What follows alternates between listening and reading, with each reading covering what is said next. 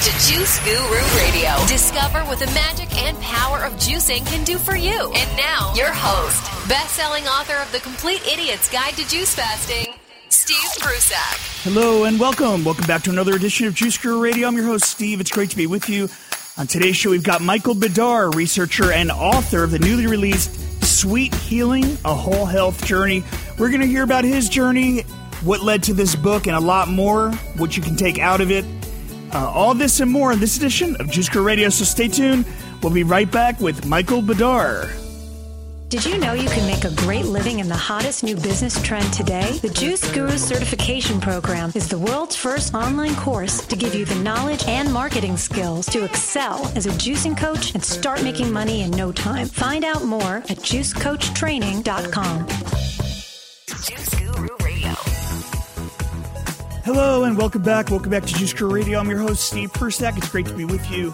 And on today's show, we've got Michael Badar. He's a researcher and author, co-director of the East Bay Healing Collective in Berkeley, California, and the author of the recently released novel, Sweet Healing, A Whole Health Journey. We're going to hear all about that. The website, readsweethealing.com. We'll have links for you up at juicegururadio.com, so check that out. So sit back, relax, have a juice, have some water, some tea, and join us with Michael Badar. Michael, welcome to Juice Guru Radio.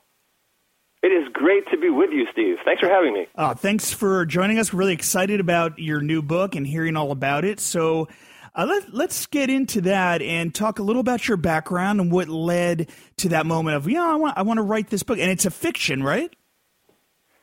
It's definitely a novel, yeah. So I wanted to write a story that would be engaging and, take the data that I had as a researcher and have it be read by more than 3 academics. I wanted it to be pragmatic, useful, downright inspirational and motivational in presentation, and informative in the foundations of health and wellness that it presents. So this book is a mystery, suspense, family fiction novel about natural health today. Is that pretty much, does that encapsulate what you've got here? Yeah, and it's more than that too. So when you're in a state of suspense and your interest is piqued to find out what happens next, what happens on the next page with these characters that you come to love and relate to with like, you could be them. This could be you in another reality.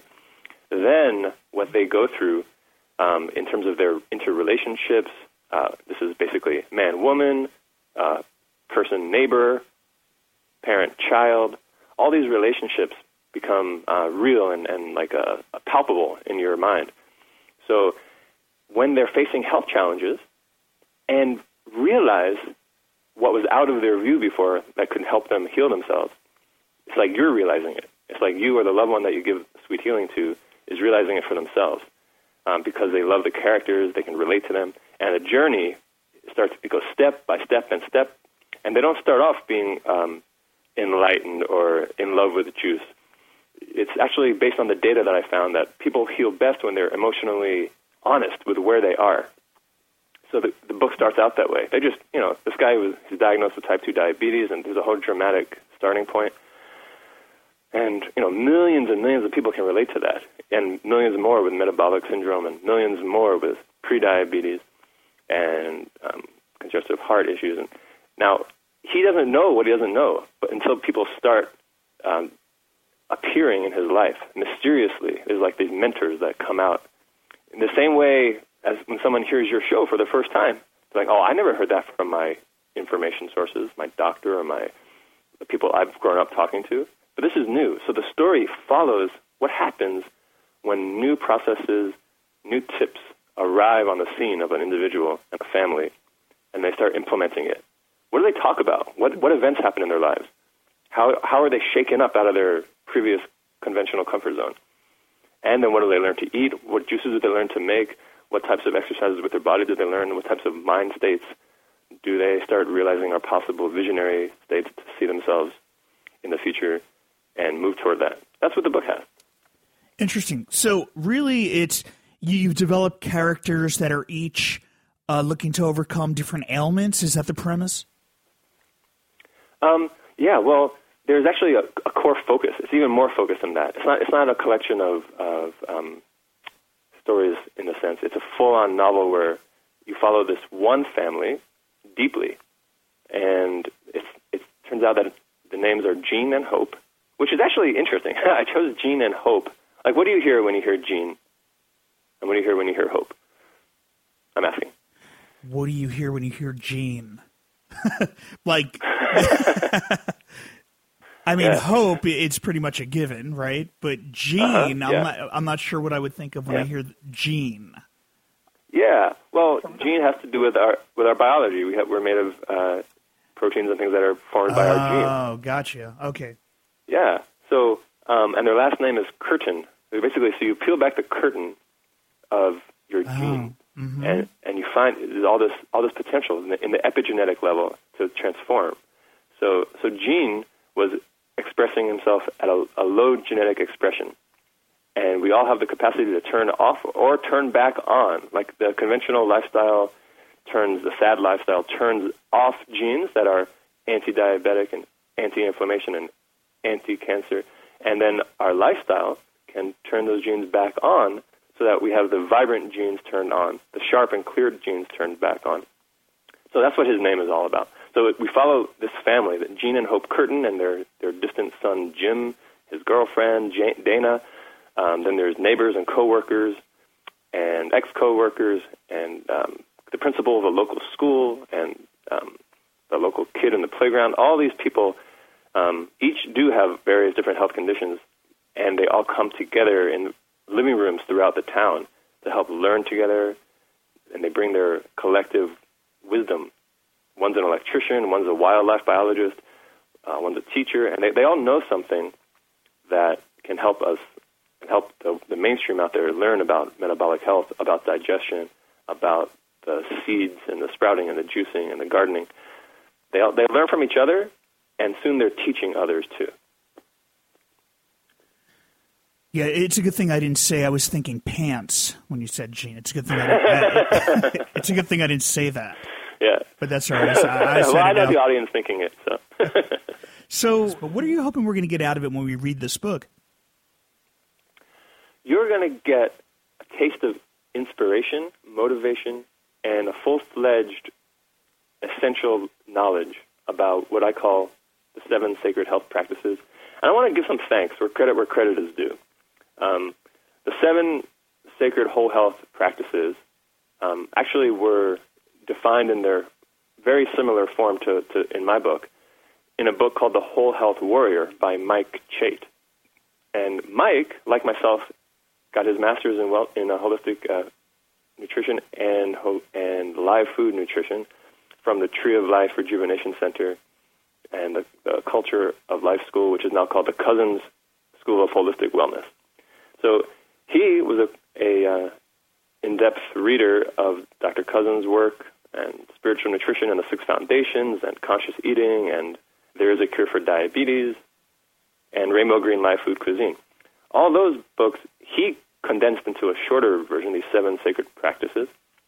And I did a survey for my master's thesis about how people really learn and how they really change and how they really grow when they're faced with a health condition. And now I give them the 7 sacred practices as defined by Mike Chait.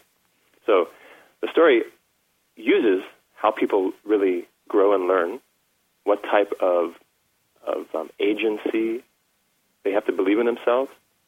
I feel like I'm talking a little bit around it, actually. But basically, the 7 sacred practices they learn to use, and they get a sense of, I can do this, because the characters did it, and it's step by step. So they're motivated, inspired, and well-educated in what to do first.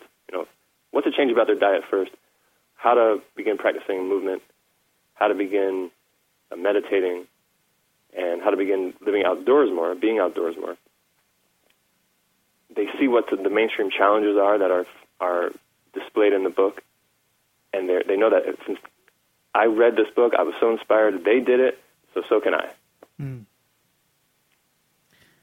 Who is the reader of this book? Are you looking to educate those that might be afflicted with something, or is this for the general population who might want to start making changes? I have three main types of readers, it seems, right now. One is somebody who's actually facing a diagnosis of their own, or they really are concerned that they're going in that direction, and they just want to get inspired to make a health change in their life. Two is actually people who really like to be uplifted by a good story. You know, maybe they like the Celestine Prophecy because that was fiction but full of insights. Maybe they like the same thing with The Way of the Peaceful Warrior. Maybe they like Eat, Pray, Love. You know, these are books that are great to read, and they leave you uplifted and inspired and turned on to life. And the third group is health practitioners. I have a lot of actual doctors, in fact, plus holistic practitioners who are saying, I want this for my clients. One guy just ordered 15 for his clinic. So it's actual healthcare workers who want to use it as a inspiring, educating tool for their clients' health. So I know a lot of research went into the book. You touched on that before. So what kind of research went into how you fleshed this out, whether the academia or informal research? What did you do? What was the process on that? Yes. Well, the main formal process was a 200-person survey. In the survey, I interviewed via a computer screen, via the internet, 200 people who've all been diagnosed with diabetes. And the questions had to do with their attitudes, beliefs, and thoughts, and also their sources of information, along with their health conditions, health behaviors, and health outcomes. There were over 100 questions that every participant answered, so there was a ton of data. And I noticed two trends.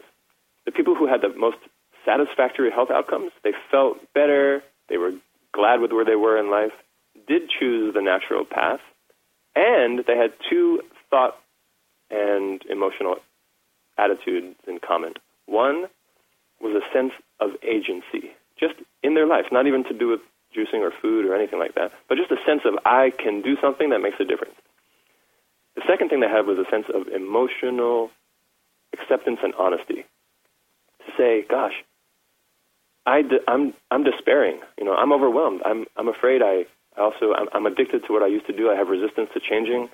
All this emotional honesty makes a huge difference because they can own it, they could say it, and then they could just be where they are, and then make some advancement, take some ground from where they actually are.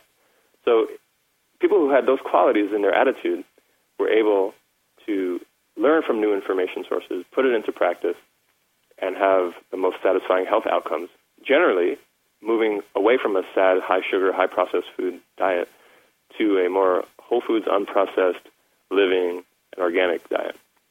All those questions were asked, and those trends really held true. So that data was really great. Like I said, academics could have read it, but I said to myself, with Mike Chait's suggestion, I want people to read this and devour it. Like, it's really for them. It's not an ivory tower type of discovery in psychology or something. It's putting it into practice. So the book shows people being emotionally honest about how kind of it was scary and it was overwhelming to be diagnosed, and then having the agency to begin step by step to move from point A to point B to point C with their lifestyle. That being said, I also had research in my life experience with Making Simply Raw, the documentary. I was one of the co-founders and associate producers of that wonderful film. And living at the Tree of Life for 6 years, where I actually saw people come in and out. I started my own coaching program after I left the Tree of Life. So all these examples of experience that I had, formal and informal research, the survey for the master's thesis, and life experience, I composited all that experience into the book.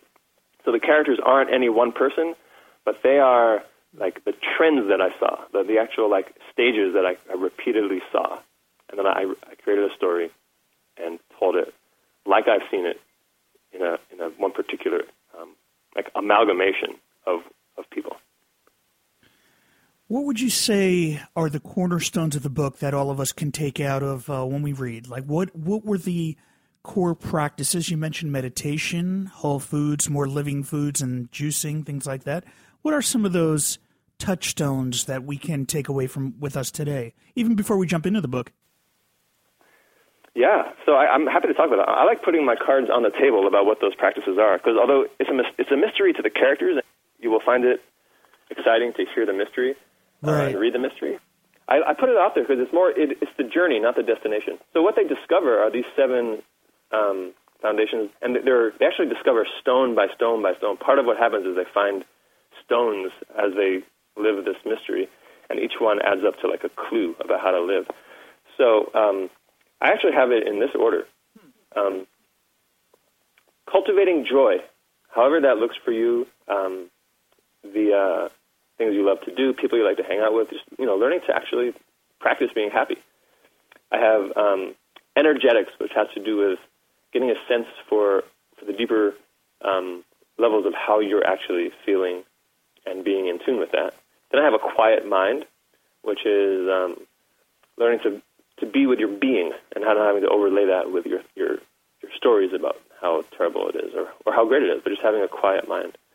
Then I have what I call, and it's not the cliche word, but I have naturalistic hygiene and protection.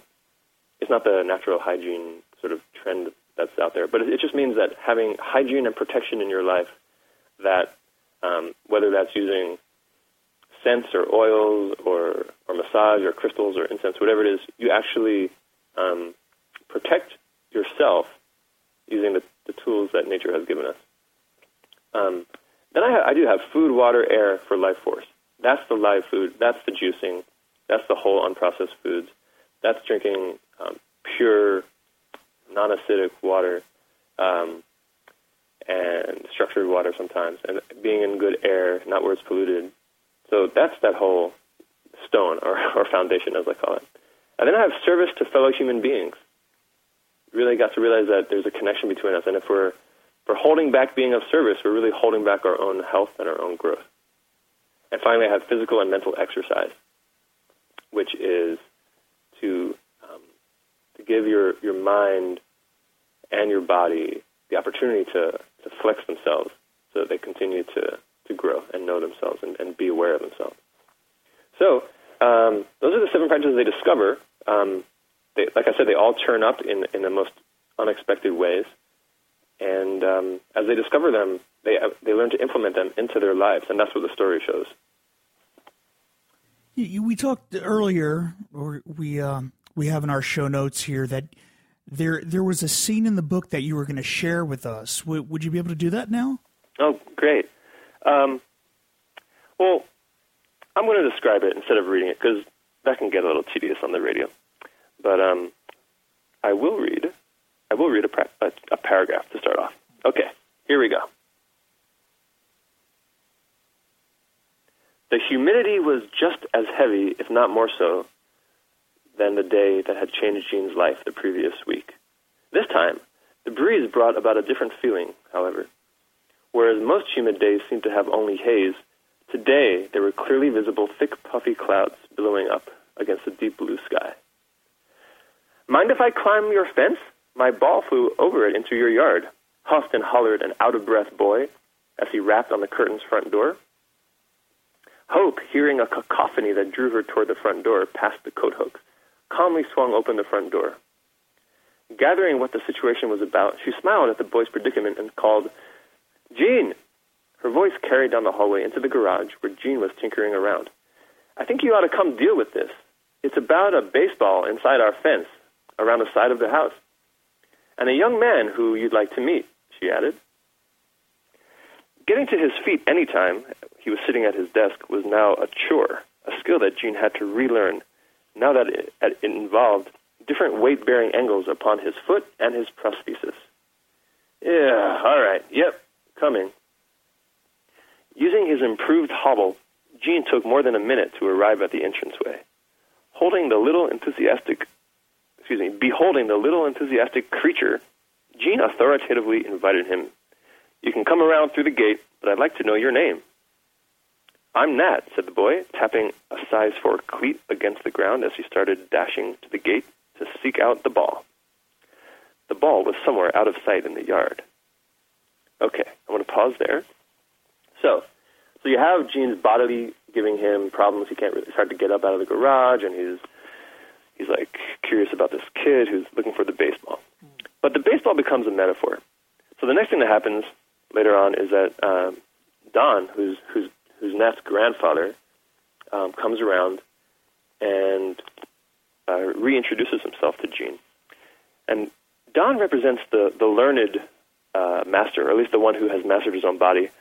What we know about Don, but Gene doesn't quite know yet, was that he used to have type 2 diabetes.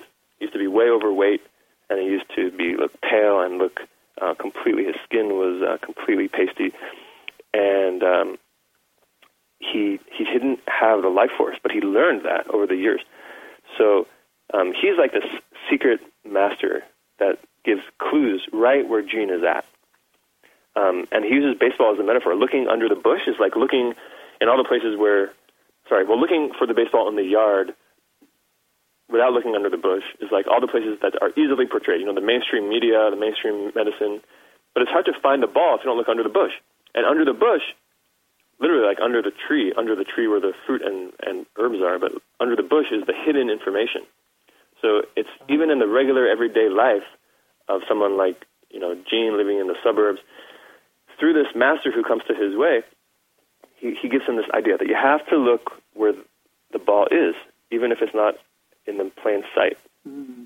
So that whole scene is a pretty cool dialogue, and that leads to really piquing Gene's interest. Like, you know, maybe I haven't been looking under the bush for my own health. Maybe if I want to see my kids grow up and if I want to see my grandchildren, like Don has here, I better pay attention to looking under the bush. And that leads to his curiosity starting to grow. He starts to ask questions. And then more and more information comes out of the woodwork. No pun intended. So let me ask you, Michael, you took research here and you've created a book that's instructive, but also has the inspiration and entertaining pieces too. How did you balance that? That's a great question. I was and am really immersed in this world. 6 years living full time at the Tree of Life. I knew that anything I wrote that was a story would be like just absolutely saturated with the information. Like people, just because my heart wanted to write a story about healing and nutrition, because that's my thesis was on. That's what my life was about. So for a while, I put 100% of my focus on generating a story. And I took some story workshops. I lit candles when I wrote, so that I would be like creatively planted there to like the spirit of inspiration for myself. So there was a time when I was just receptive to the story, because I knew whatever story came through my filter would come out. I would put in these healing foundations, these practices, and the ideas about, you know, our intestines being our roots like a tree, and that our cells regenerate and replace themselves, you know, every several years. I knew I would get these ideas in there. I just lived to teach them. So it was getting a cohesive story that was suspenseful and thrilling and tied together that I actually spent years putting 100% of my focus on. And then I knew I would just get the knowledge in there based on my studies. Right, because you could have just written, you know, an academic kind of book, you know, an informational based on your research and everything you've seen. But here you've created this, you know, you tapped into the creative parts and the entertaining. Was that somewhere in your background? Did you have a background in writing earlier on? You know, ever since I was 17, I liked to write a bit of stories. I made my first documentary film when I was 19, called Eco Parque, and that was while I was in college. I wrote for different journals at that time. In fact, I was even in your book in high school. And I like to read. I liked reading different fiction books. I was in a couple of plays. So I had this background. I saw the story really develop through filmmaking in my life up to that point. And I even have a mother who actually wrote a novel while I was in college. It was like, hers was autobiographical. So I was like in tune with her process.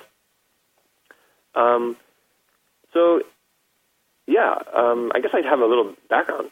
I never realized that my first I knew I'd be a writer too. I never realized that my first book would be a fiction until that became so apparent and clear. Well, we highly recommend the book. You've been getting great feedback. What have you been hearing from readers?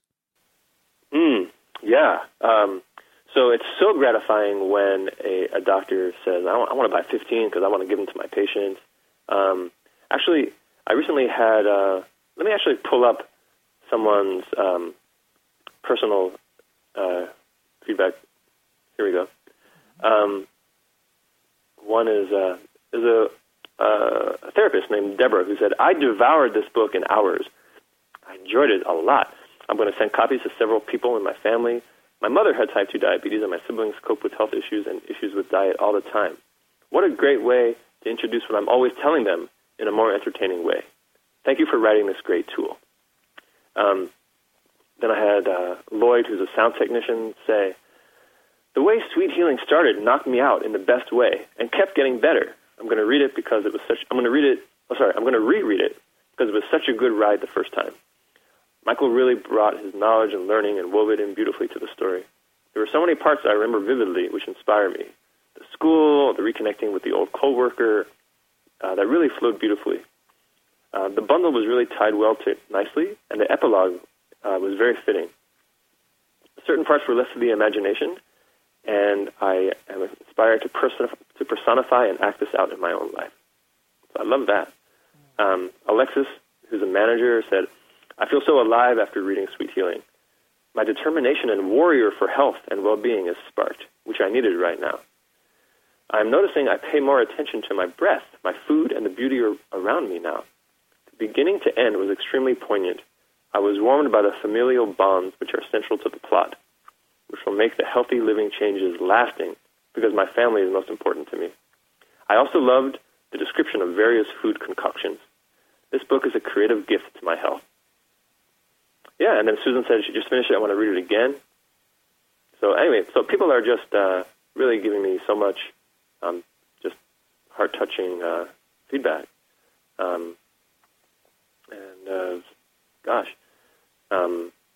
There's about 20 leaders, raw food leaders, juicing leaders, vegan leaders, healing leaders who have written their official testimonials as well.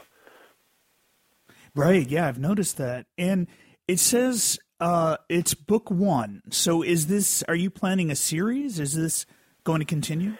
Yeah, actually, there's going to be, because it's obvious that there's in the epilogue we hear about the grandchildren, and I'm going to actually take what the reader learns, and I learned from reading book one, and lead it into raising youngsters, because this is actually about healing at middle age.